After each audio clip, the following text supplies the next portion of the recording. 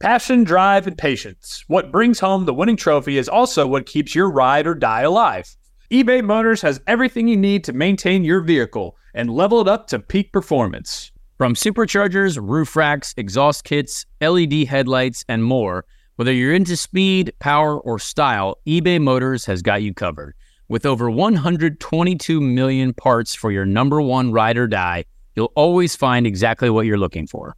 And with eBay Guaranteed Fit, your part is guaranteed to fit your ride every time or your money back. Because with eBay Motors, you're burning rubber, not cash. With all the parts you need at the prices you want, it's easy to turn your car into the MVP and bring home that win. Keep your ride or die alive at ebaymotors.com. Eligible items only, exclusions apply. When the whole family comes together to watch the game, nobody wants to miss a second of the action to run to the grocery store. With Instacart, you can get all your weekly groceries in as fast as an hour. Less time shopping means more game time. Let's go. Visit instacart.com to get free delivery on your first 3 orders. Offer valid for a limited time. $10 minimum per order. Additional terms apply.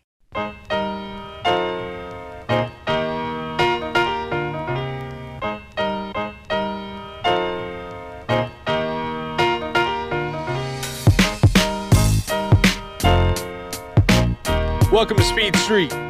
Woohoo! Officially, Speed Street. Joey Molinaro, Connor Daly. How you doing, brother? Man, it's good to live life on a speedy street. I tell you what. It is, yeah. It's going to be a great time. We're going to have a great ride together with our friends and our community and just keep growing and have a wonderful experience. Yeah, we landed on a name finally. It's been 3 months, 4 months in the work, but we came together and we finally said, you know what, Speed Street it is. We want to live on Speed Street. Yep. It's, we have a lot of a good marketing opportunity, I think, on Speed Street. Many nights did I spend maybe having a couple cold Tito's sodas and start asking my friends. I said, hey, let's think about podcast names. You know what I mean? And that just shows how useless they are. Friends did not help at all. They're like, what about, CDs Joey's or whatever? I'm like, CDJs. I'm like, no. Like, I think we gotta stick with something that's easy to say, that is potentially great for merch. Yep. And I think, you know what, we did our job. There's a couple that I was excited about, but realistically, this one, you can say it fast, and you can say it like a NASCAR fan or however fan you want to say it as, and be like, hey, Speed Street. That's right.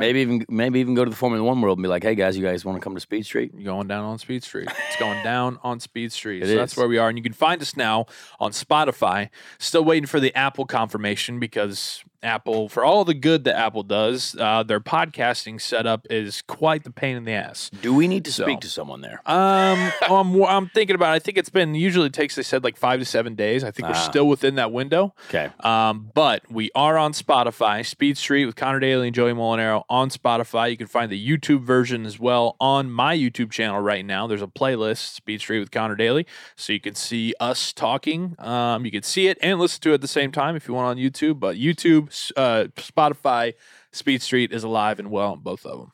I'm very, very excited about that. We've had a lot of stuff going on lately. Obviously, it's been a little bit of time since our last episode, but we have accomplished a lot.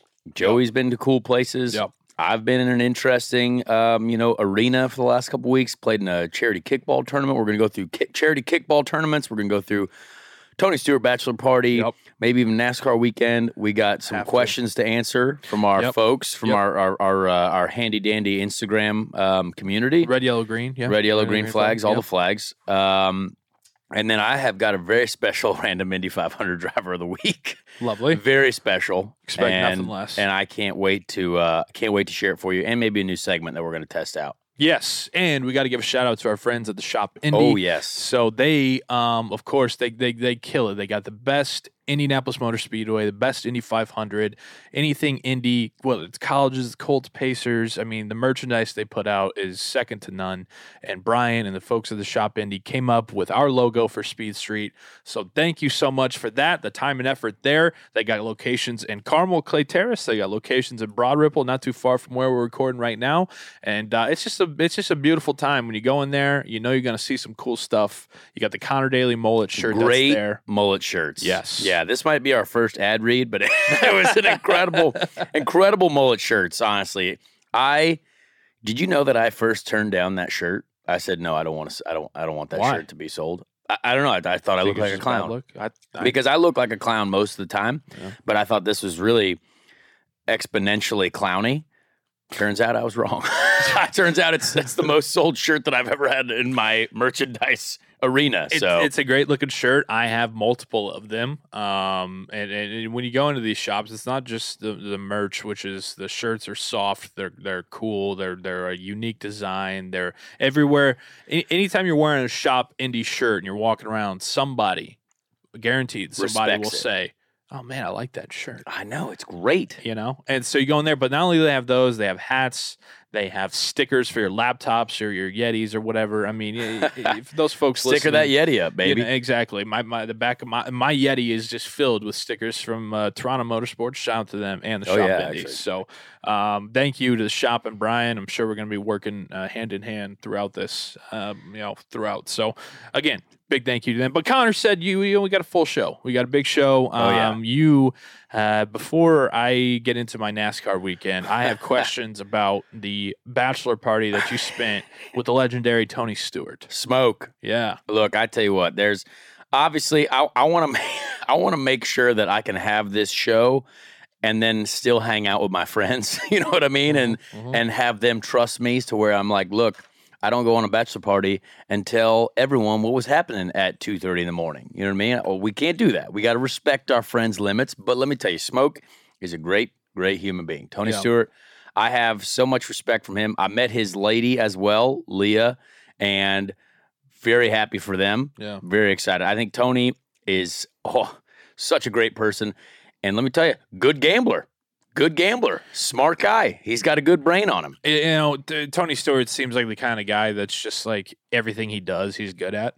Oh, yeah. And so that very confident. That doesn't surprise me at all. That Tony Stewart could just walk into like a craps table and just be like, throw the dice, and then just know he'll 4 and 6 every time. 4 and 6. He doesn't even need the girl or whoever to blow on the dice. He just walks up, tosses them, kind of walks away. People go crazy. That seems like Tony Stewart. Yeah, to me. I mean.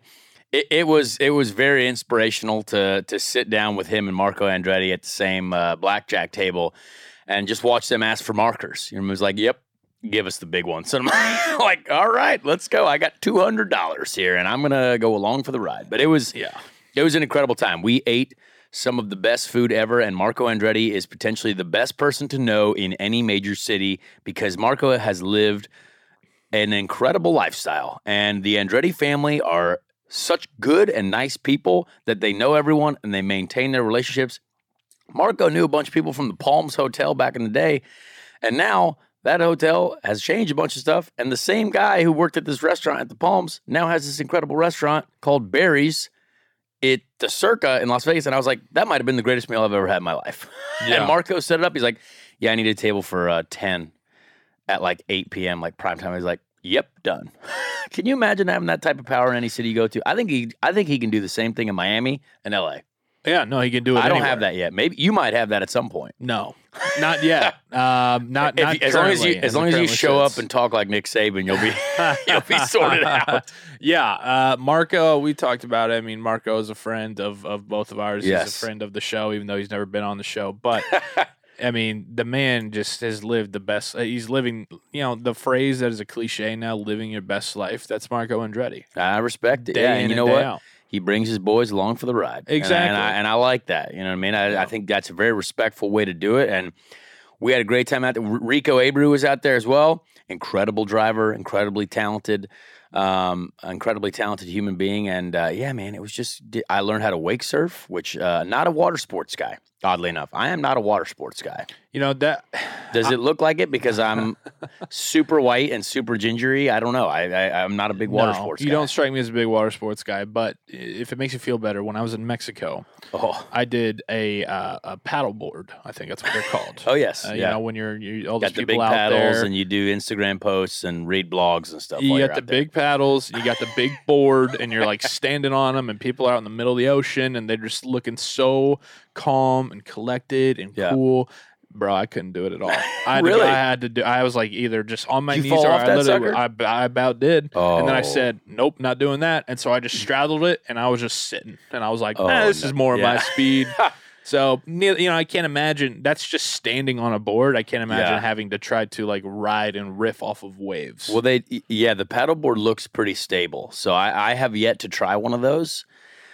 I'm confused. I didn't think it was going to be that hard. But now, if you said it was hard, it's a lot of core. You have a good was your core. lady good at it? Did she? No, was she successful? Here's the funny thing: is that everybody else was doing snorkeling, so they had the big goggles and the snorkel thing. Snorkeling, that is I'm calling bullshit on snorkeling, dude. You can't. We're waving the red flag on snorkeling. You can't breathe for nothing out of those things, bro. I'm out on snorkeling as well. I like breathing. What am I going to see? A fish for 4 seconds? Exactly. Awesome. I can see a fish on the internet. When I went out, I tried the snorkeling thing. Everybody was excited about snorkeling. I threw on the goggles. I had my snorkel in the air. I went down, could not breathe for more than 2.5 seconds. Said, Would you rather be in a submarine, like one of those nice, big window like type Hunt for submarine? Red October? No, not Sean Connery. Not Sean Connery in the Hunt for Red October, but like one of those James Cameron type, big visible windows, and you're going down and you can just see all the wildlife. Nope. See, because I would be down for that. Nope. Too much. I don't like being submerged, but I think being in a submarine where I can see all the stuff and breathe oxygen like a normal person sounds more exciting to me. Yeah, but you're out on that. I'm out on that because then you think, I've seen a lot of movies. I'm claustrophobic, and then I just start, I would immediately start thinking about, if this window cracks at all. Yeah, we're screwed. We're blowing up. We're drowning. We're done. Giant octopus. I mean, that is also something those are definitely worry real. About. Have you seen some of those suckers wash up? So what was the would you rather on that though? Because would you rather be in a submarine? Did you have another one that? Would you rather be in a submarine and see fish life? Or snorkel for 5 seconds and see one tiny fish. I don't like being underwater. Okay. Yep. All right. I don't want being underwater. I want to be above water. Okay. Yeah. I'm also out on being really submerged, but I would trust James Cameron if he took me down there. Remember that South Park episode where they're James Cameron's going down to the core of the earth in a submarine? Anyway, whatever. James Cameron just lives in a submarine. Yeah, he's just doing cool stuff. Some people live in a yacht, but he's underwater. He just lives in the submarine. Mm-hmm. Nah, I couldn't do it, man. I'd rather go to the edge of space. Oh yeah, I'd rather be up and high. Because then if you fall out, you just you're falling, you're dead, whatever. Dead. I'd rather die. Drowning. Bad. I'd rather die in the air of a heart attack and then splatter than have the pressure of the underwater and then I splatter in there. You think you're going to die in the air of a heart attack before you hit the ground? Yes, dude. If you so you're going to poop your pants and piss yourself and die of a heart attack on the way down. Yes. That would be terrible. If you're 35,000 feet or higher and you don't have a parachute and you're just falling, you panic, you die. I think I would enjoy it. I would look around and just know that, hey, this is not, even if I landed in the water, this is not going to be successful. No, you would be panicking as human nature would take over. You'd be like, oh wow, I'm falling at an incredibly fast rate and I'm gonna die in about 12 seconds. Yeah, that would be a shame, but I still think I would try to enjoy it all the way. I would enjoy the ride all the way down. But who knows? That's you, though. I'm glad you enjoyed the ride. I'm glad we really figured out whether we like space or dying in the ocean. Yeah, that's popular. A lot of people can relate to that. That's a good topic. It's a good ride along conversation. So Tony Stewart, incredible. Yeah, we talked SRX also. I think Tony Stewart, obviously the master of the SRX racing series. Very excited for what they have in the future. Uh-huh. I did ask if I could drive in a race. He looked at me. Didn't get a confirmation. Did not get a confirmation. Didn't get a denial. Did not get a no. Did not get a no. But I one of the reasons why I love Tony Stewart is I think he's always believed in me, which is kind of really random, but we're Indiana guys, you know what I mean? And I think he obviously knows how difficult the IndyCar racing scene is and how difficult the Indy 500 is. And he at one point was explaining to people via using Google on his phone who I was and who he was and how I had led the Indy 500 or whatever for so long. And I was like, you know what? That's kind of cool. That's really cool. So I think he's still kind of, there's my career has obviously been a wild ride, but Tony has always been like one of those guys who's like, he sees when it's going well and he knows why. And then he knows if it's not going as well, he knows exactly why, you know what I mean? Cause I think he's been there. So I think that's really, really cool. And I cut the bachelor party one day short because I had to go play in a charity kickball tournament. Then after that, with a lot of incredible NASCAR human beings, which was literally, this was the preamble to you going to the NASCAR weekend. It was. Which was awesome. Turns out, lots of kickball players in the NASCAR community. I heard that it was very intense. Corey LaJoie's kickball tournament. Corey LaJoie. Very hardcore, very intense. Very intense. And look, I felt honored to be there. I was a loner. I was the only IndyCar guy there, but a lot of NASCAR guys. You had the Bubba Wallaces, Ryan Blaney, Corey LaJoie, Joey Logano. I mean, that's just like a quarter of them. It was two 11-man teams or two 12-man teams. So it was really, really wild. Bubba Wallace, great pitcher. Great. I mean, we're talking. He was spinning them. Spin on the ground, low, fast. Like it was really impressive. And I'm not gonna lie. I got on base. We got on base at least I think twice. Nice. And I did watch one of the Washington Wizards tear his ACL or pop a hamstring or something. I heard about this. Which was, we played kickball from 11 a.m. to like 8 p.m. Like a lot of kickball. And there was like the celebrity game was later in the day, right? Like that was the one where all the NASCAR guys would come out and like, it was basically just this big racing, hey, like we're going to NASCAR streamed it or something like that. And it was really cool. But like during the day, we had like a bunch of people that, like paid to be there for charity and like a bunch of like the local, the local basketball league and then like the local, some other NASCAR folks, like some helmet painters, people from all over the place, right? Sure. And one of the guys on our team, I think it was Devin Booker's brother. I'm not really entirely sure. No. Does Devin Booker have a brother? No. Are you sure? 87% sure. Okay, well then maybe it was not Devin Booker's brother, but there was someone else who played basketball. Bases loaded on my team. Bases loaded, right? Yeah. We're about to win. Uh-huh. He goes to kick the ball, and he's like, ooh. Uh-oh. Get one of those little like yikes moments. Immediately, it was like, yeah, I got to go. And I was just like, ditching out. Oh, man, I felt so bad for this guy. He was such a nice dude, and I forget what his name is now because I'm terrible with names. But man. Was it Trevor Booker? I don't think so. No? I actually have no idea, honestly. Okay. But a very tall guy, very tall fella. So he played and basketball.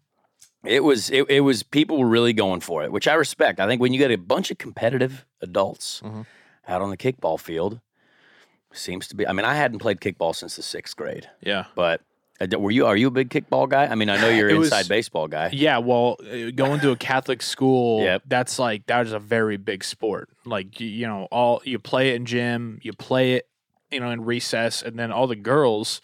That is one of their main sports. Going all the way 4th grade through 8th grade, it is big deal to play kickball. And so, like, when I, got to be friends with public school kids in high school and college or whatever, they're all like, kickball? What the hell are you talking about? And I was like, are you serious? Like, this isn't like a known thing? Like, kickball is big. So, for me, I grew up school kids, yeah. No, for me, I grew up with kickball big time. But, yeah, it's like, so I was in Charlotte this past weekend at the Roval, and I was talking with Corey LaJoie. We were doing a segment. We were doing a bit. Drivers Eating Donuts. First NASCAR driver to be on there. You can watch it right now on my YouTube channel, Joey Molinaro. Really fun conversation, but we were talking about the kickball tournament, and he was like, yeah, dude, see, the thing is that everybody, you go into a charity kickball tournament, and you're like, oh, we're just going to have fun. It's charity, blah, blah, blah. Right. But then, like, all of a sudden, 2nd, 3rd inning or whatever, the competitive juices starts to. Oh yeah, you don't want to look like an idiot. No, you don't want to do. There's a crowd there. We got some media, right? Local news, radio. Sirius XM was there. I mean, so you're going into it, and you're like, I'm not going to stretch. We're just having fun. It's for the kids, whatever. But then all of a sudden, all that happens, and you're like, well, I don't want to look like a jackass. Absolutely. So then, because of the lack of preparation, because you were having fun, thinking going into it, then all of a sudden you're screwed because now you didn't stretch, you didn't warm up. And your hamstring's torn off. There needed to be at least 4 to 6 ellipticals at every field. Right. Like we needed ellipticals there, potentially some dudes with like these training shirts on that were going to stretch us out. You know what I mean? It was that type of environment. And the funniest part was some of the guys, some of the NASCAR drivers were like, man, if someone goes down, that would not be great for the weekend. I said, well, guess who's here as a substitute? Oh, yeah. Right here. Throw me my in season there, is over. And then the guys looked at me like, yikes, we better not get hurt. I said, yep, your boy's already in Charlotte. I'm ready to go. Right. Lock me in. So, yeah, That's thankfully, everyone ended up safe. Yeah. I did watch Ryan Blaney jump about 10 feet in the air. Great vertical on that guy, apparently. You know what's Had no wild idea. is I was hanging out with Ryan Blaney on Sunday night post-race. Oh. I did not, now I'm connecting the two. Fun guy. Very fun guy. Did not connect the two that he would be somebody who would have that kind of a vertical. Great vertical. So you know how in kickball you can throw the ball at someone to get them out, right? Yes. So he did a little bunt to first. Okay. Not a great place to do it. Pitcher catches it, winds up, throws. This guy jumps about 6, 7 feet, 8 Over feet, the maybe. ball. Let's exaggerate a little bit. In the air, over the ball, lands on his back. Obviously not a very well balanced jump, Okay. but still made it to first. Would've been Wild scene. I did not expect that out of Ryan Blaney, but I respect his athleticism and his vertical. See, what would have been really impressive is I was hoping you were going to say that he like jumped over it like Spider-Man style, raised his knees really high and then just landed on his feet and was like ready to go. Well, he did raise the knees. You could tell that the adrenaline was pumping and he raised the knees up. But the problem is when he raised the knees up, he was in the process of doing like a backflip sort of, and so landed on his heels and fell on his back. Dude, do you ever think about this? You were just talking about jumping and adrenaline and everything. Have you ever thought about? I've thought about this a lot, and it's kind of weird that I've thought about this a lot. But like, think about on the straightaway at the Indy 500, right? Let's just say somebody's standing on the yard of bricks. Okay, you're coming. There's cars hauling ass on turn 4. Yep. Do you think somebody could time that out and jump over it? Jump over a car at 230? Yeah. No. Okay. I think the problem is you got to pull the knees up because we got those onboard cameras that stick up a little bit. I think you could do it. I think you could do it if those little onboard cameras were up there because I think that might just tip you over as you try to jump in the air. See, I think somebody could do it. You know what? I'm not disagreeing with you because I follow a lot of those very wild athletes that like jump over stuff on the Instagrams. Yeah. And they've jumped over some wild stuff and done flips over it as well. Yeah. So the problem is setting that up. Right. I mean, you're really. I do think someone could do it. It would maybe like because here's the thing: if you jumped and timed it right, you could jump and then maybe avoid the little onboard camera thing and do like a side pod rear wing type jump. If you got like a professional parkour person. Yeah. Again, like you said, you really got one shot at this, and it's That's either going to it. go very great or No legs, very badly. or your entire body is mutilated and disintegrated, and so is the driver of the race car. So I don't know. We probably couldn't get people to sign up for this. I'm sure we maybe could if the price was right. Yeah, but I'm just I think people would watch that. Yeah, for sure. I mean, look, we're all searching for what's the next crazy thing to watch on the internet. What's a wild stunt that's going to happen? I mean, like, are we jumping cars at 230? I don't know. Maybe. Maybe let's get like Dude Perfect out here. Yeah. Is that what they do? They do that, No, right? they do not. I don't think they jump over flying cars. Well, I feel like But they do throw that kind balls of at stuff. thing. Yeah. Yeah. I feel like them throwing balls at Indy cars would be bad. Yeah, not great. But 60-40 chance I'm going to go with. 60-40 potentially making it 40% dead. I like those odds. Those aren't bad odds. 60-40. Have you seen Mr. Deeds? Yes. Yes. Remember when John McEnroe jumps over that car? Yeah. And he turns around. What kind of driver is that? You're just.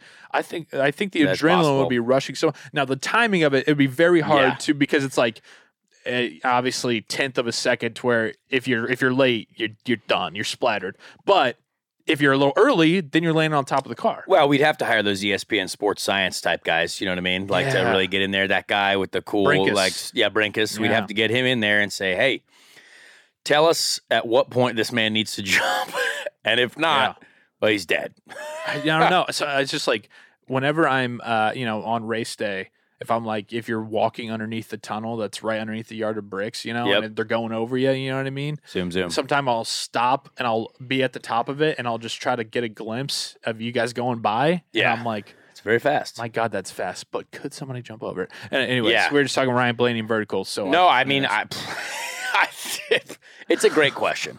Look, tweet at us and Instagram us what you guys think. If a human can jump over a flying race car at 200, not flying through the air, but 230 miles an hour. Connor says 60-40. 60-40. Maybe 70-30. See, this is the beauty of the off season is you get to talk about people trying to jump over IndyCars. Yeah. Right? It's true. Selling a little or a lot? Shopify helps you do your thing, however you cha-ching. Shopify is the global commerce platform that helps you sell at every stage of your business. From the launch your online shop stage, to the first real-life store stage, all the way to the did we just hit 1 million orders stage. Shopify's here to help you grow. Whether you're selling scented soap or offering outdoor outfits, Shopify helps you sell everywhere. From their all-in-one e-commerce platform to their in-person POS system, wherever and whatever you're selling, Shopify's got you covered. Shopify helps you turn browsers into buyers with the internet's best converting checkout. 15% better on average compared to other leading commerce platforms. And sell more with less effort thanks to Shopify Magic, your AI-powered all-star. Shopify powers 10% of all e-commerce in the US. And Shopify is the global force behind Allbirds, Rothy's, and Brooklinen, and millions of other entrepreneurs of every size across 175 countries. Plus, Shopify's award-winning 24/7 help is there to support your success every step of the way. Because businesses that grow, grow with Shopify. Sign up for a $1 per month trial period at shopify.com/Odyssey Podcast, all lowercase. Go to shopify.com/Odyssey Podcast now to grow your business, no matter what stage you're in. Shopify.com/Odyssey Podcast. And honestly, now that we're on the topic of IMS, we had two very, very wild legends go complete their rookie orientation program at the Indianapolis Motor Speedway. That's news. big IndyCar news. Roman Grosjean, now in the 28 ride for Andretti, and Jimmie Johnson, old JJ. Both friends of the show, but they don't know it. Yeah, NASCAR legend. Yeah. And the Frenchie, I just watched Talladega Nights last night, so I'm thinking, little Jean Girard, Absolutely. Roman Grosjean, or as you say, Gross Jeans. Roman Gross Jeans. Both tested at the Oval, at IMS. And so for those who don't know, for those who are trying to figure it out, obviously people are saying these are two experienced, very talented drivers. Connor, why is that so important? Why is it so important for those two to get out there, rip some laps around the Oval, moving forward to try to get them in the Indy 500 next year? So I think there's a lot of what the rookie orientation program is tradition, right? Back in the day, for so many years, obviously the Indy 500 has had over 100 races, right? So there's a lot of events, and there used to be so many different people trying to qualify, and there wasn't necessarily a limit to who could qualify. So the standards for being a driver in the Indy 500 had to be established, right? It's like, okay, hang on a second. Who should really be out there with these other guys doing 200 plus miles an hour? You know what I mean? Yep. And obviously, at earlier in the days, it was not 200 miles an hour, but then it eventually got above 200 miles an hour. But now, everyone has to do it. Like I had to do it. I remember in 2013, my first Indy 500, and at the time when you get out there, above 200 miles an hour and 205, very simple. And that sounds weird, but it's with our cars and the amount of downforce they have, the amount of grip that they produce. It's very simple, but the track itself, the Indianapolis Motor Speedway, it's a difficult oval to learn because it's not high banked. Each corner is a little bit different. And I think if you just let someone rip right out of the pits, I mean, our cars will easily do, if you leave the pits, you can get up to 220 as soon as you get to turn 3 if you're aggressive out of the pits, you know what I mean? But that first leaning on the outside tire, the first way you turn the wheel, the first amount of load you put on the outside tires, it's such a difficult thing to really get used to at that speed. So I think what they do is honestly really, really respectable. It's annoying at first, like 205 to 210 is like, what are we doing? You just kind of have to lift on the straights and be like, all right, go through the process. But realistically, it's to kind of train your mind. Like Fernando Alonso had to do it. All these guys that come over, everyone has to do it. Kurt Busch, when he came to do it. I mean, it's basically get your mind, because there's no other racing series that is going that fast on an oval track or a racetrack. You know what I mean? So it is very unique. And to go from 205 to 210 kind of gets the body warmed up. It's like what we needed at the kickball tournament. You know what I mean? We needed everyone to get warmed up. We need the ellipticals. So but it doesn't necessarily get your body too warmed up, but it gets your brain tuned in. It's like, all right, We're looking at the visual reference points. We're looking at, okay, we shouldn't be below the white line. I remember my rookie orientation after my very first run, I thought it was okay. And then I had Marco and Mario Andretti come up to me and say, hey, just move up the track a little bit. Like it don't need to be that low yet. And obviously, like one of the drivers who runs, who's obviously been fairly successful at the Indianapolis Motor Speedway, Elio Castroneves, always runs very high on the track in practice and qualifying compared to anyone else, because he kind of came up in that era where we weren't going all the way down below the white line to get to the curbs, maybe touch the curbs, because the cars were a little bit different back then. And now you still have to, that's also where it gets more dangerous. When you get below the white line, you get towards the curbs, that's when you can touch the curb and in the wall. Yep. And so they don't want the rookies to go down there, super early, because it starts to get really, really difficult. That's kind of that's really the only area you want to use, like those really, really low on the curbs, not touch the curbs, but if you have to, like that's what you're setting up on the very last lap of the Indy 500 if you're going to try and pass for the win. You know what I mean? Yeah. So I think a lot of that stuff is just super helpful. And then when you get to 210, 215, that's kind of the second stage. It's like, all right, now we're going a little bit quicker. Now we can kind of feel a little bit more with the car. But again, it's 15 laps each. So you're doing 30 laps before you get to run above 215. Mm-hmm. And I think it's something that just gets the mind tuned in the right way. And then when we get out there, the rest of the people who have done this before, when we get out there with them, we certainly, I would say, are able to trust them a little bit more because they've kind of felt it already. And it changes a lot when you get into the 220 range. I always tell people that 210 to 223, not a huge, 210 to 223 is a big difference, but like you really can start to feel every mile an hour once you get above 228 or 227, 228 average. Once you get above that speed, you feel every half mile an hour to mile an hour. And you can feel every little bit as you enter turn 1 and turn 3, because those are the highest speeds where you enter the corner.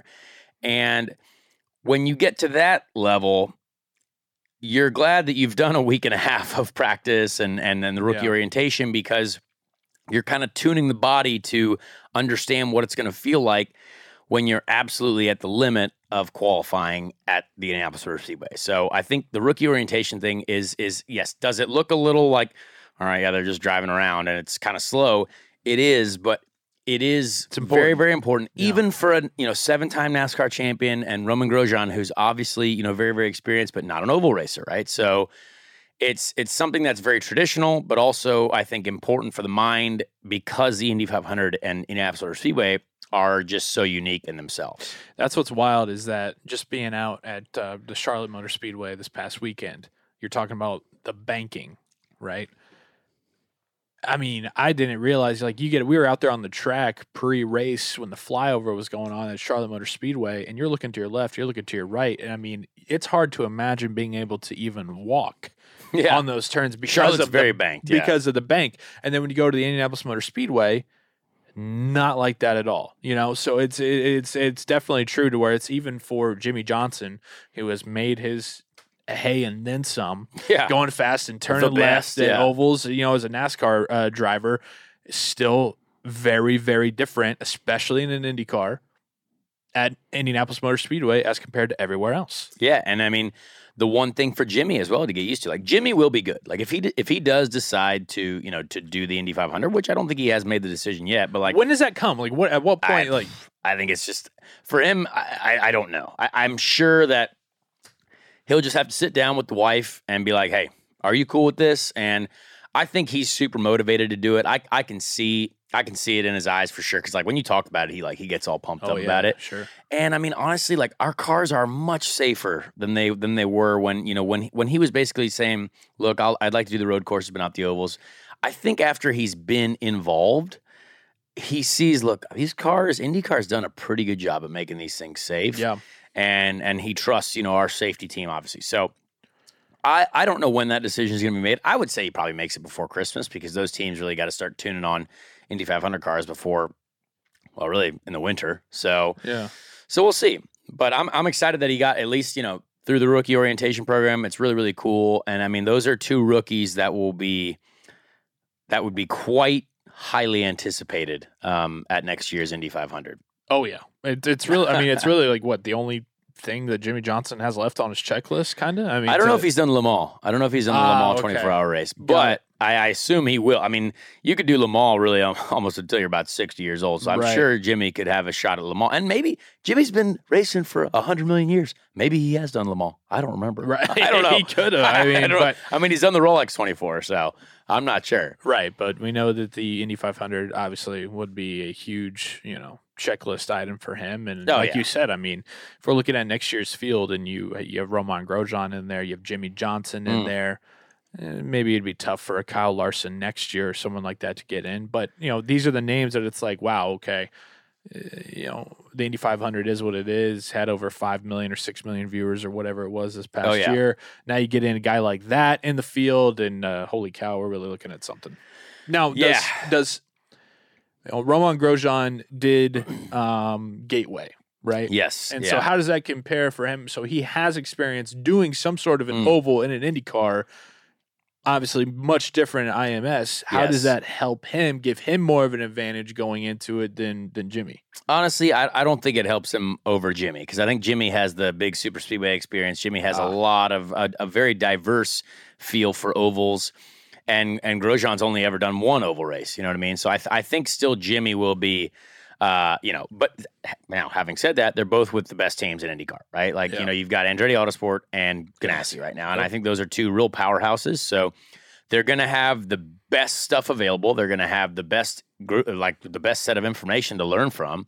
But I still think Jimmie will really be able to get it. I think Jimmie will be really good. And the wild thing is, like, we know he's struggled on the road and street courses, but if Jimmie gets to do the ovals, I think he'll be better than people expect for sure. Just because of that experience that he's got. But again, very different. NASCARs have power steering on ovals, which is a very, very different experience. I've done a couple truck races on the oval, and feeling that power steering certainly makes the car a little bit different here and there. But with us in our cars, you can feel everything. And so that'll be something he has to get used to. But again, Kurt Busch got very, very used to it. Kurt Busch was very successful in his Indy 500 debut. So I'm excited for our sport and for everything in general. Yeah, absolutely. You got Indy 500 2022, some new drivers hopefully going to be in there. And then what happens on the same day, that later that night of Memorial Day Sunday, is a Coca-Cola 600 at the Charlotte Motor Speedway. Yep. Your pal Smoke, Tony Stewart. Smoke. He's the only one, right, that's done the double? No. Two other people have, maybe? Kurt did it. Okay. Kurt did it that year, I think.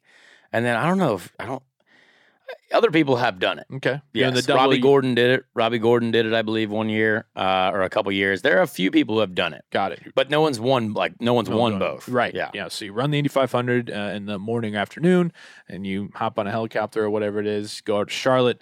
You run the Coca-Cola 600 at night. I was just at the Charlotte Motor Speedway. Yes. First real NASCAR experience. And man, I had a blast. I had a phenomenal time. Yeah. I thought the racing was entertaining.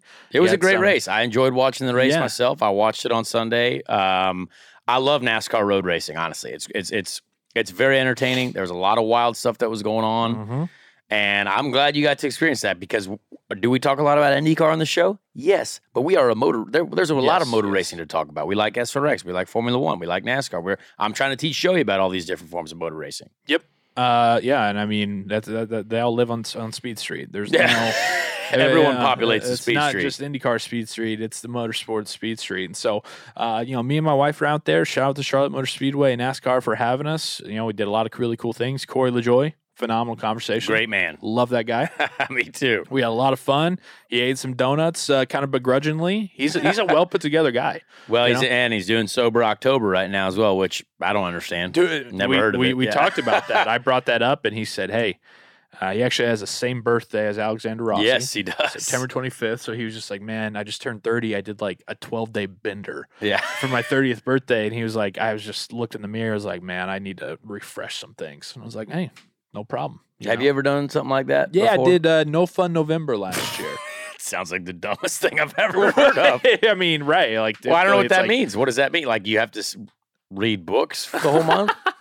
Some people like reading, man. I read some books. I read Halo novels, and that's it. There you go. But so no fun November. It was no booze of any kind. No wine, no liquor, no beer, no soda.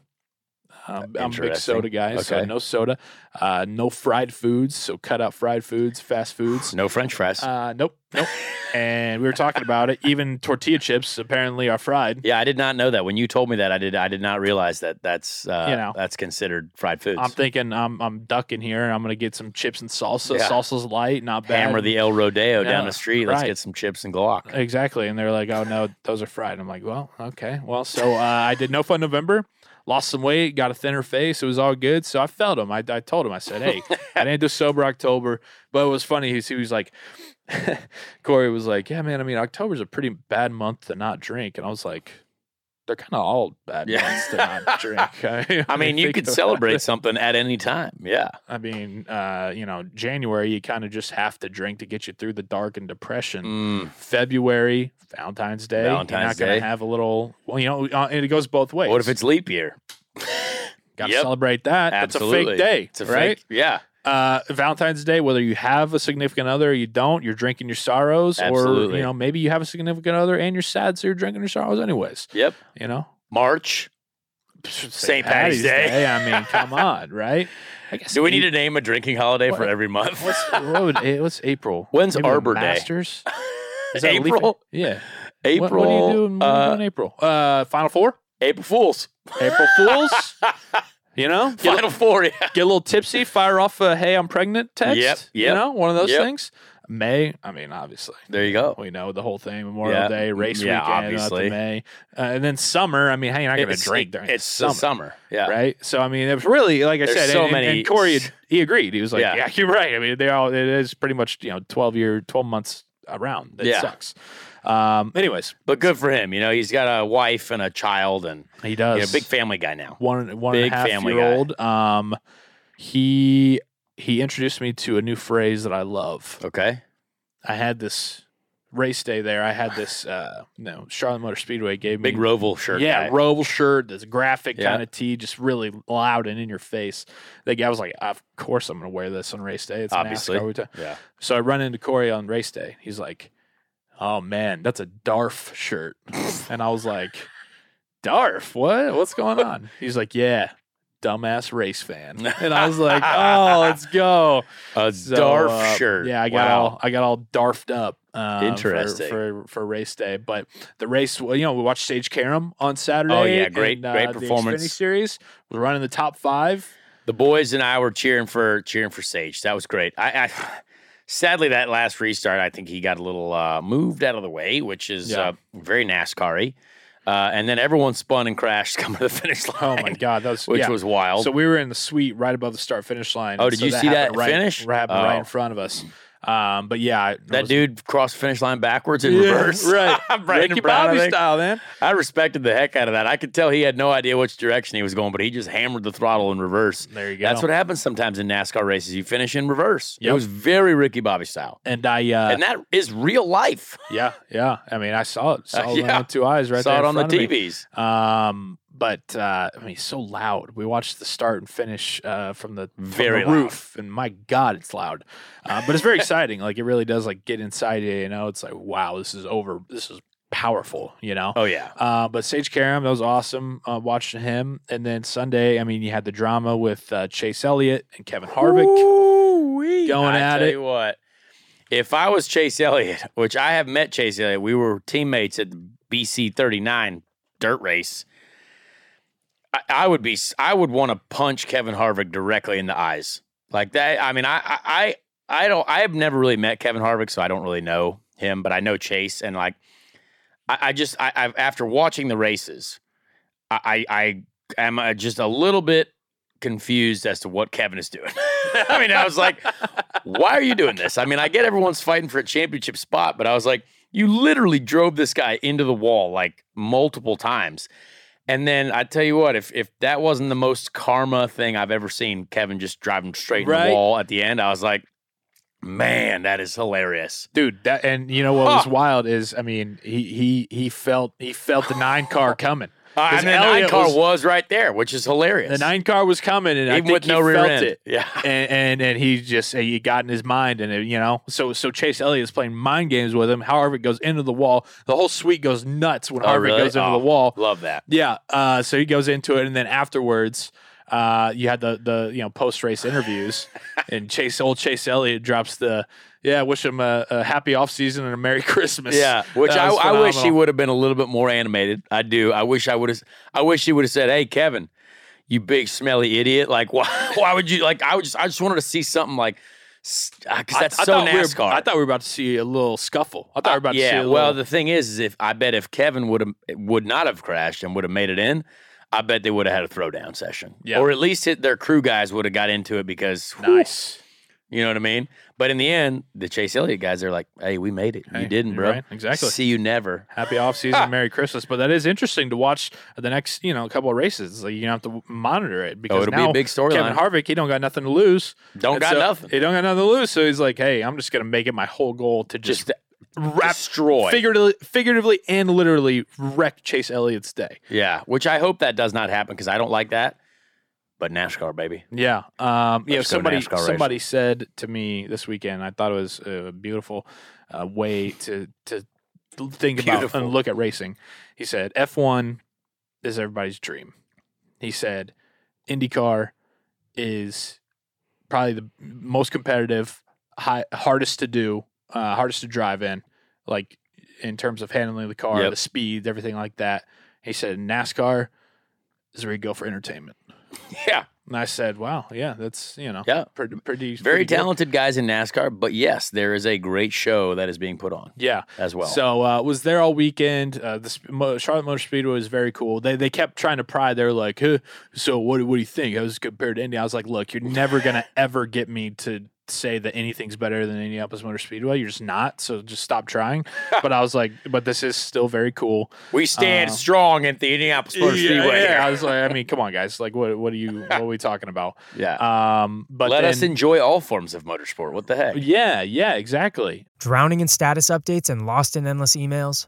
Break free with ClickUp.com, the one app to replace them all. Imagine a world where your team collaborates effortlessly in one shared space. No more chaos, just ClickUp. Your projects, tasks, and communication unified at last.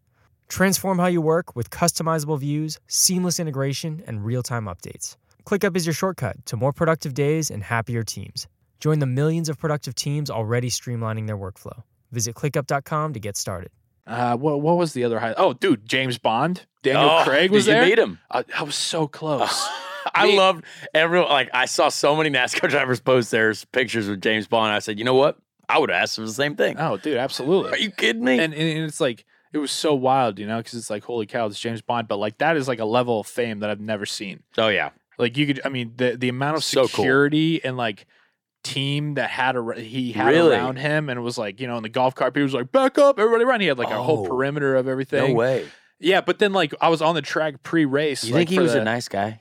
Yeah, he seemed lovely. Okay, all right. He seemed great. Because he did take pictures with a lot of drivers, and I respect that. And the people from Charlotte Motor Speedway. But he looked somewhat frustrated in a lot of those photographs. I don't know if that's just a Daniel Craig face. I think that's just his look. But he just looked kind of like, I hate everyone. I mean, he's James Bond. Yeah. He's got to have that kind of like chic, like cool. He's a trained killer. Yeah, and so like figuratively. Me and Rye got we got somewhat of a selfie. We were down just below like the flag stand or whatever, and he was up there having the green flag, and so we were below him, and he was in it, but he wasn't looking. Oh, but, that's a shame.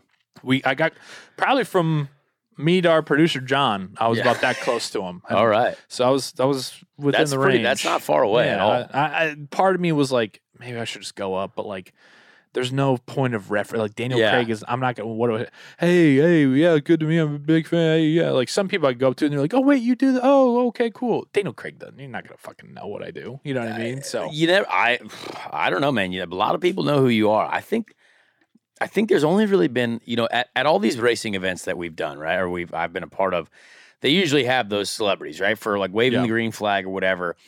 And at the Indy 500, obviously, I think the only one that I've really like if I'm walking to my car and I'm like, I got to stop and take a selfie with this person. I think there's a couple. Lady Gaga. Took a picture with Lady Gaga. Where? 100th running of the Indy 500, No bro. shit. Yeah, you weren't in the IndyCar yet, but Lady Gaga was out there on the grid. Wow. Really, really a cool moment because I was tagged, or no, I was not tagged. There was a photo that ended up on like the People magazine website that said Lady Gaga stops to take a picture with a fan. And it was me. It was me in my race suit. It's like, what, you think I dressed up in this onesie for fun? And I was taking a selfie with Lady Gaga. And you know what? Nice person. I really enjoyed it. Yeah, she was a great lady. I feel like her voice is one of those voices that, like, if I heard it in real life with my own ears, cool. I'd be like, she sounds cool. Whoa. Yeah. Very, whoa. Well, yeah. What a voice. Lady Gaga. Yeah. Who's the other one? Who's the other one? So one other one and I forget his name immediately, but Long Beach Grand Prix, he was riding in the 2-seater, and he is, I'm trying to think of what movies this guy was in. He's very, very funny, man. He's a comedian, very tall guy. He is, what he said, what's that movie? He said, not up in here. Step Brothers? Yeah. Will Ferrell? No, not Will Ferrell. Not Will Ferrell. Rob Riggle? Rob Riggle. Yeah, it was Rob Riggle. Okay. Yeah. That's the only thing I remember. Rob Riggle. Yeah, pow. Yeah. So Rob Riggle, I definitely had to take a picture with because I was like, this guy's hilarious. Rob Riggle's very funny. And then this is really random. I didn't have my phone at the time, but the Long Beach Grand Prix 2017, I got Julian Edelman to sign my shoe. Huh. Okay. So at my house, I have this pair of shoes that I wore in the Long Beach race, and I said, I'm not gonna lie, Julian, I don't really have anything for you to sign, but like, can you sign my shoes? Like your race shoes? Yeah, the shoes that I was literally wearing in the race that day. That's cool. Yeah, so I have that's cool. Julian Edelman autographed pair of shoes, and it said, he wrote like Julian Edelman, and then like, I don't know what else was on there. It was like 2 + 1 equals like thumbs. It's like something really random, and I'm not entirely sure what it meant, but I think it was supposed to be inspirational. And so yeah, those are kind of like really random. That is a wild collection of people there. Yeah, and Lele Pons. Oh, like, yeah. Big celebrity. Sure. I thought she was an attractive woman at the time, and I had to take a selfie with her. Of course. Yeah. Turns out, didn't make progress with her. Was she taller than you? No. She seemed tall. No, she's not tall. She's not tall? I'd say she's shorter than me. Okay. But you know what? I had to at least make conversation. I said, love hey, it, man. Great to have you here at the IndyCar race. I try to make friends. Yeah. You know what I mean? It's for the sport. You do a good job. It's for the sport. You do a good job. Should we get into little red, yellow, greens? Yeah, let's answer some questions. We got some good stuff, I think. We got some really wonderful things to talk about. I know at least one question for sure from one of my team members from the Yeah, that's John. He wants to know least favorite facility. So I had to think about this. Mm-hmm. And I came up with an appropriate answer because I couldn't think of it before. And a lot of it has to do with bathrooms. I think bathrooms in the pit lane, very, very important. And oddly enough, IMS is one of those tracks that does not have porta-johns in the pit lane. Well, no. Which understandably so. But every driver after driver intros needs to use the pisser. And so we're going. I still don't understand why you don't just piss yourself. No, that's ridiculous. You don't want to pee yourself in the race car. I mean, that's sitting in a urine. Like, dude, you're in that for like multiple hours. You're sweating. You're not even gonna be able to tell the difference. That's the thing. You sweat enough to where you don't have to pee, so it's just fine. Okay. Exactly. So we're out there. Boom! Everyone runs to the bathroom. There's 2 bathrooms below the pagoda base floor. 2 bathrooms, 1 floor up. 4 bathrooms for 33 drivers right before the start of the Indy 500.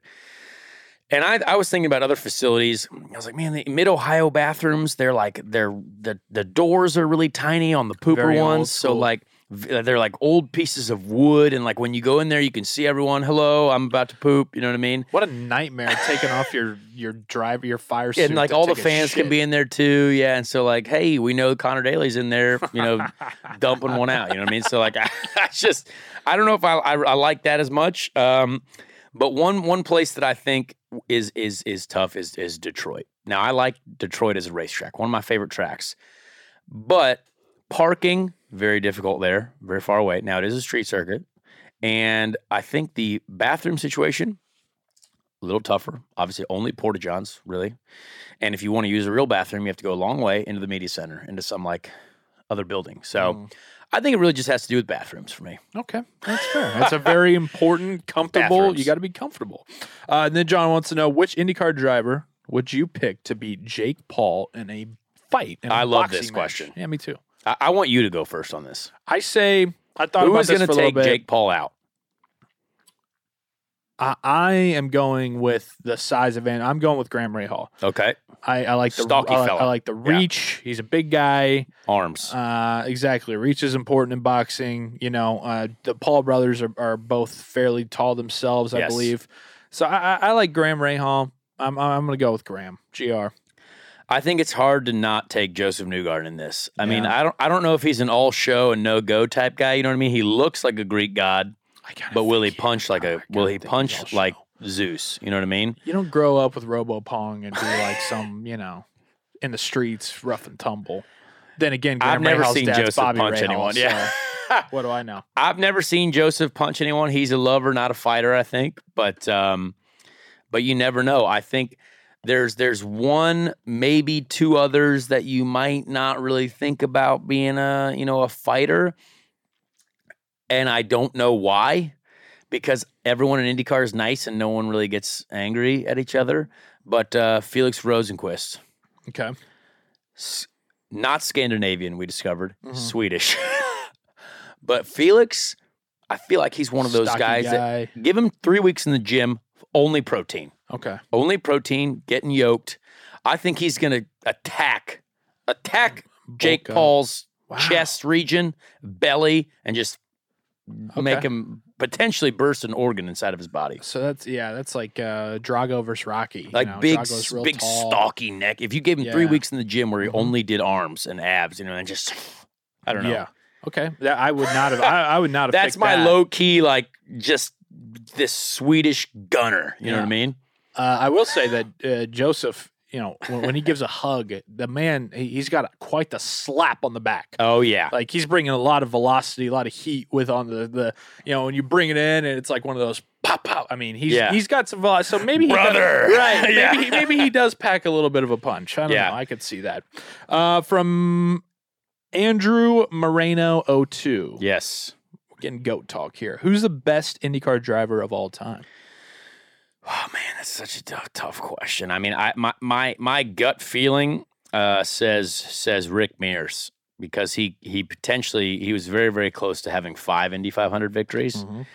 I think he is for sure one of the best of all time. I think it's hard. It's really hard to nail that down. And that is obviously the eternal question. Who is the best? Yeah. You know what I mean? And I think right now we've got some incredible drivers who are all over the map. I think Fernando Alonso is still one of the most talented drivers out there. But again, not very successful at the Indy 500 yet. Like it's Yep. He's had some tough goes.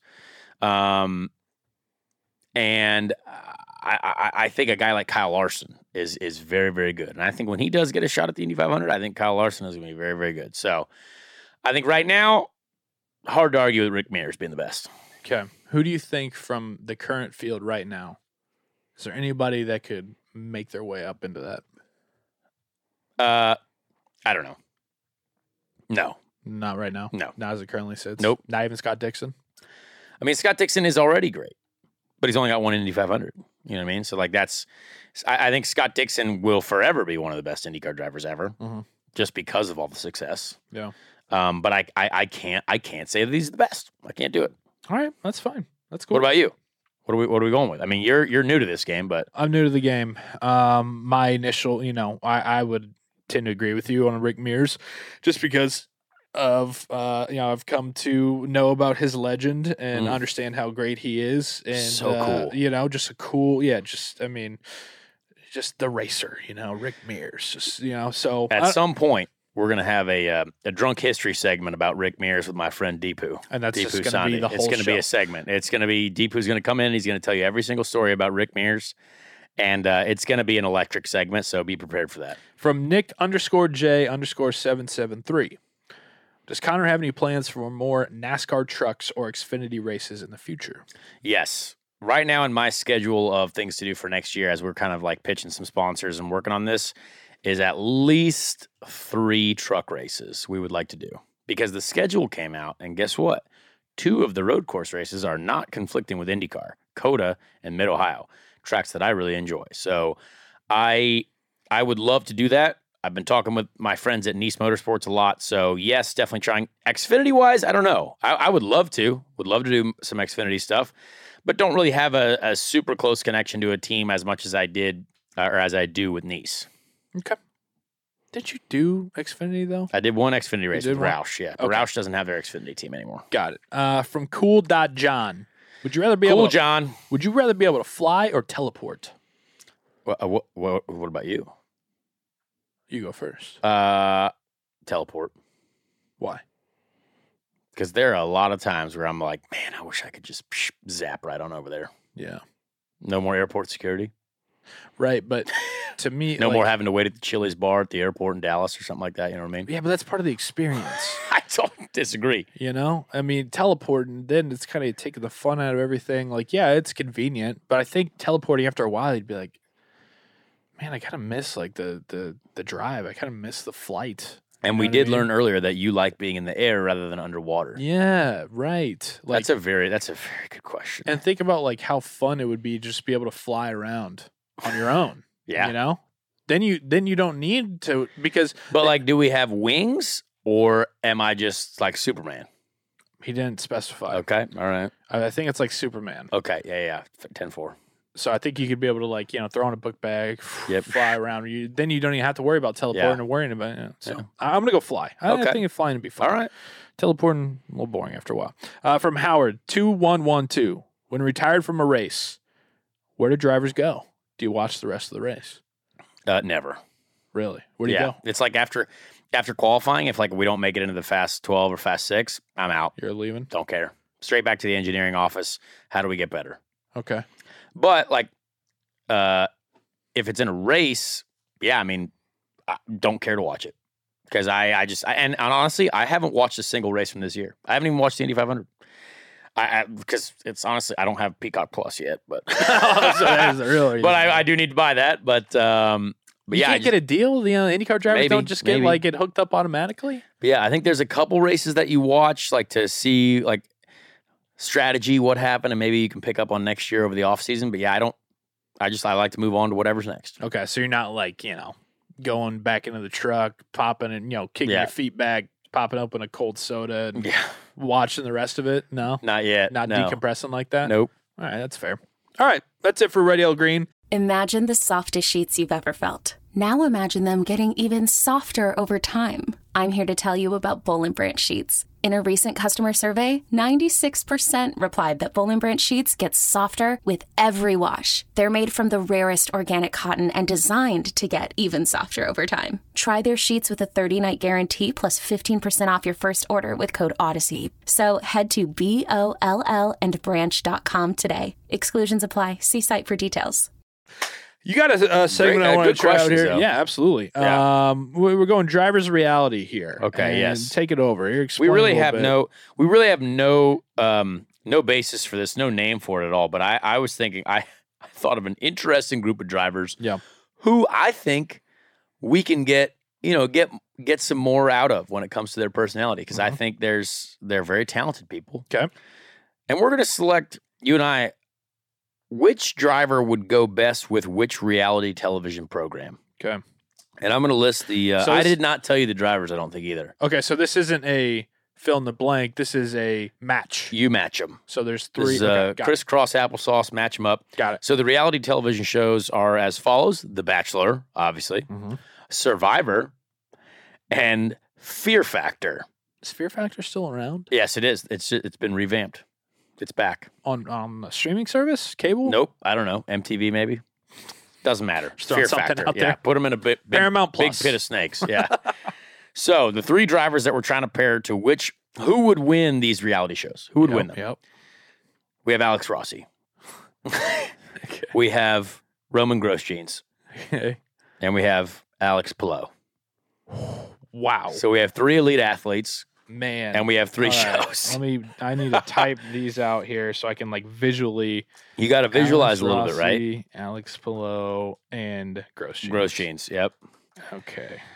So I'm going to go with. I'll go first if you want to take a think about this here. Yes. Okay. I think Alex Palou would do really well on Survivor. I think Alex is a smart, he's just elite, and I think he is going to use decisive decision making and just do the best. I don't know. I think Alex Palou in Survivor, it would be very interesting to see him maybe have to eat snakes or something like that and survive and build a fortress of some kind, maybe in the woods and complete these Survivor challenges. I'm not a big Survivor guy. I don't really know much about that show. Yep. But I assume you have to survive. That is key. I think Alex Pallou's the guy. Now, here's an interesting one. We have The Bachelor and Fear Factor left, and Alex Rossi and Roman Grosjean left. Now, I think Roman Grosjean, obviously we know, has literally lived through an inferno. So... What? Yeah, remember? Grosjean, big fiery crash. Oh, jeez. Yeah. So, Grosjean, no fear already. You know what I mean? So that's tough. I'm thinking Grosjean Fear Factor because guess what? You're not going to scare this guy. I love it. You asked him like, wait, so you're putting Rossi on The Bachelor? Yeah, Rossi's on The Bachelor. Yeah. Why? Because he's tall and handsome, and I can't wait to see him be emotionally uncomfortable on television. That's what I was about to say. I can't wait to see Alex have to decide which lady. Now, having said this, he is in a relationship. That is a little awkward. But this is if they weren't and if we were just who would win. See, I don't know. Yes, he's so emotionally unavailable. And so the chick would be like trying to pull it out of him. And then he'd just be like, I don't really vibe with this. I'm uncomfortable. Yep. And then like, he might leave the show. He might leave the show or he would like cause problems in the house. Yes, maybe. I don't know. Some guy, it's like a hothead would get into it with him, and then Rossi would just like snarkily laugh. Oh, he's the Bachelor. He's the Bachelor. One guy, 32 chicks. Yeah. Oh, wow. Okay. One guy, 32 chicks. Alex just chopping it up with the gals. See, but here's no. See, this is where I like it. I think I picked all the winners. Rossi doesn't care about anything. Rossi does not give two rips to hear about what his waiter is like talking about with the specials, let alone not wrong 30 women. He would just be you're saying does not care about their life stories. I don't know, man. I think he's got a little emotional side there that he could bring out. He would absolutely just be like, I am so over this. I think he'd leave the show 3 episodes in. Yeah, see, I put Roman as the Bachelor because he's French. The language, the French speaking. You guys want some baguettes? I don't know what that was. That was my French accent. Every accent that Connor does is just a hillbilly. Mm-hmm. That's it. Welcome to America. Even your Irish one, you're just like. So we both picked. We both picked below for Survivor. Then is that what you think, or no? No, I feel Rossi as Survivor. Oh, because he did the Amazing Race. So that was a key factor for me. I was very close to putting Alex as Survivor because I know that I watched him eat frogs when we did the Amazing Race. He ate frogs and scorpions, and built like some stuff and climbed fences, and it was in the air. And so I think Alex could be very good at Survivor as well. And the man loves escape rooms. Loves escape rooms. So yeah, he's got so the strategy. I might have gone the wrong way on this, but I'm sticking with my picks. I mean, don't get me wrong. Rossi as a Bachelor would be hilarious. Yeah. For a variety of different reasons. But we're talking about winners here. I'm talking about winners. And I think Rossi has that little bit of like spite and that kind of like schematics to where he would be able to like get people on his side, screw over some Survivor people. He has some survival instincts. That's why I like him in Survivor. I respect that. I like that. That's very good. That was fun. I enjoyed that. I'm gonna come up with some more of that stuff. All right, let's wrap up with Ricky Treadway, random Indy 500 driver of the week. Ricky Treadway, random Indy 500 driver of the week. This is a very important one because this one has to do with a show on Netflix currently. So this driver is Randy Lanier. Randy Lanier. Lanier. Lanier. Lanier. Lanier. Yeah. Yeah. Maybe. 1986. I don't have any internet. 1986 Indy 500. That's all right. I'll tell you about him. Okay. 1986 Indy 500, Randy Lanier. Basically, the story is he paid for all of his racing with drug money. So, like cocaine? 1986 had to Weed. Be. Oh, I'm not Yep. buying that. Marijuana. No, it's on Netflix right now. It is a Netflix store. It's a Netflix documentary. What's it called? It's called Bad Money or Dirty Bad Sport or something like that. Bad Sport. Okay. Yeah. Bad Sport. I will read about him to you. Yes. Oh man, it's so funny. So Randy Lanier, professional race driver, convicted drug trafficker from the United States. Beautiful. Notable for winning the 1984 IMSA Camel GT title. Wholly independent team, despite facing up to the well-funded and supported opposition, the team's questionable source of income. Questionable source of income.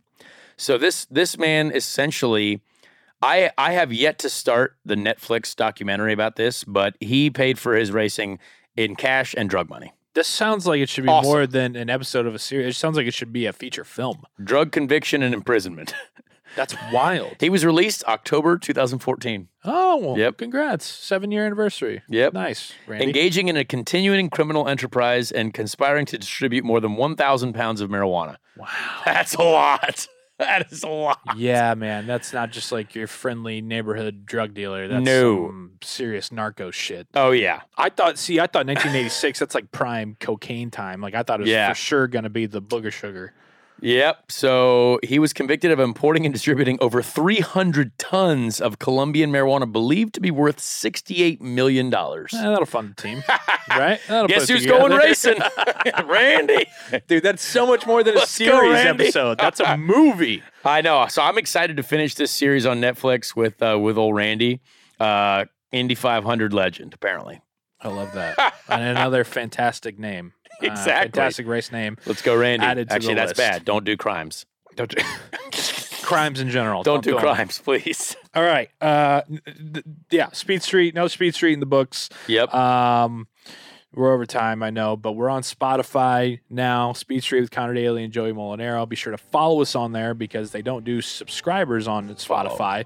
You follow a podcast, so it'll be in your feed.